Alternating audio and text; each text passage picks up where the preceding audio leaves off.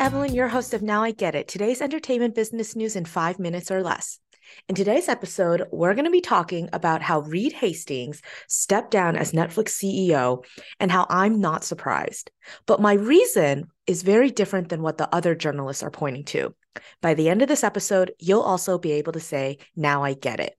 Last Thursday, Reed Hastings, original co-founder of Netflix and its CEO during the last 25 years of its 25-year history, made the formal announcement that he would be stepping down from being a co-CEO. He would continue being executive chairman, which is pretty common for executives who make this transition.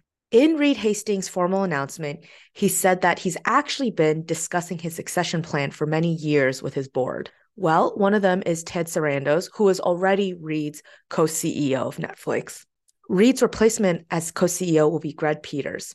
Ted Sarandos and Greg Peters gave an interview to Bloomberg last week, right after this announcement. Ted said that this is actually something that's been on Reed's mind for a long time, over 10 years. That's why you saw in an informal way that Reed was pulling Ted Sarandos and Greg into things that weren't necessarily in their roles day to day. In 2020, Reed Hastings took that baby step towards succession plan when he brought Ted Sarandos up from being chief content officer to being co-CEO of Netflix. From that point on, he started delegating more and more of his day-to-day. So, while the industry is very familiar with Ted Sarandos, who is Greg Peters? Well, Greg Peters is actually the architect of Netflix's new ad-supported subscription offering. Hollywood also gagged a little with the mini announcement that Bela Bajaria, who used to be the company's head of television, was promoted to chief content officer, stepping into Ted Sarandos' old role. Remember, Netflix's woes these past years led to its stock dropping and laying off over 3% of its employees. There was one layoff that was 300 employees and then another one that was 150. These all stem from three major issues this past year. There was a slowing subscriber growth. There's been very impressive progress by streaming service rivals like Disney and Amazon Prime Video. And Netflix has been infamous to spend multi-billion dollars on producing original shows, while at the same time, Netflix's reputation for high-quality shows has been in decline. With those two things moving in the opposite direction, it's kind of a gray area if there's even a strong return on investment for that original Netflix content. However, some journalists say that Reed Hastings even being willing to step down now kind of shows unofficially that he thinks Netflix has put the worst behind it. And investors actually sent the stock price higher in pre-market trading. If you think about Netflix in chapters, mailer DVDs were the first chapter, streaming was the second chapter, and having an ad-supported version of Netflix could be its third chapter. Now, what I haven't seen any of the news mention, but I think about as I followed his career over the years, I think that Reed has also stepped down due to his desire to be more leaned in with philanthropy and political donation. I mean, at some point, you just want to take the platform you've earned and do more with it.